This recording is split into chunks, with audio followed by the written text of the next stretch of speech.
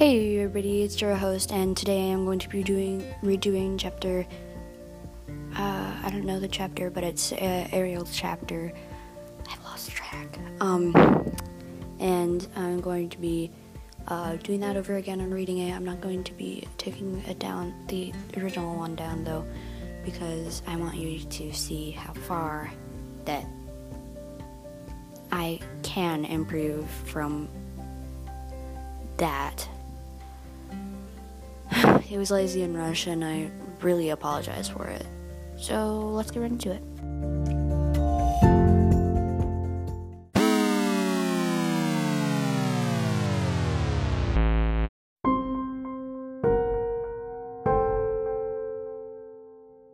Chapter 3.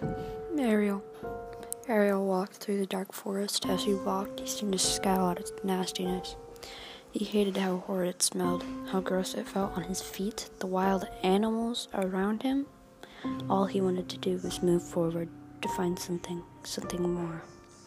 He walked and walked, and the only thought he has was about finding his friends and getting out of this dump.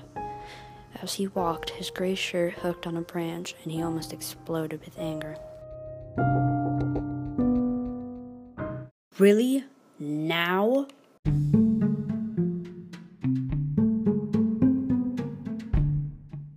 He inhaled deeply, and full of complete stupidity, he threw his shirt to the bush.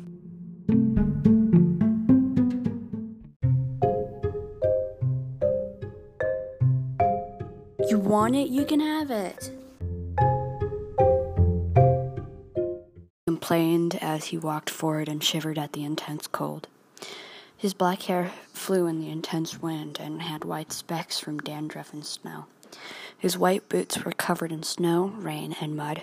He sighed deeply and stamped forward as he mumbled at the bush. He stamped until he couldn't anymore.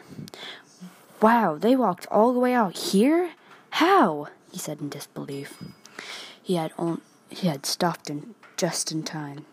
He was about to sit down to catch a break when he noticed vines surrounding him. He quickly jerked his legs, trying to escape the surrounding vines. He stumbled and fell.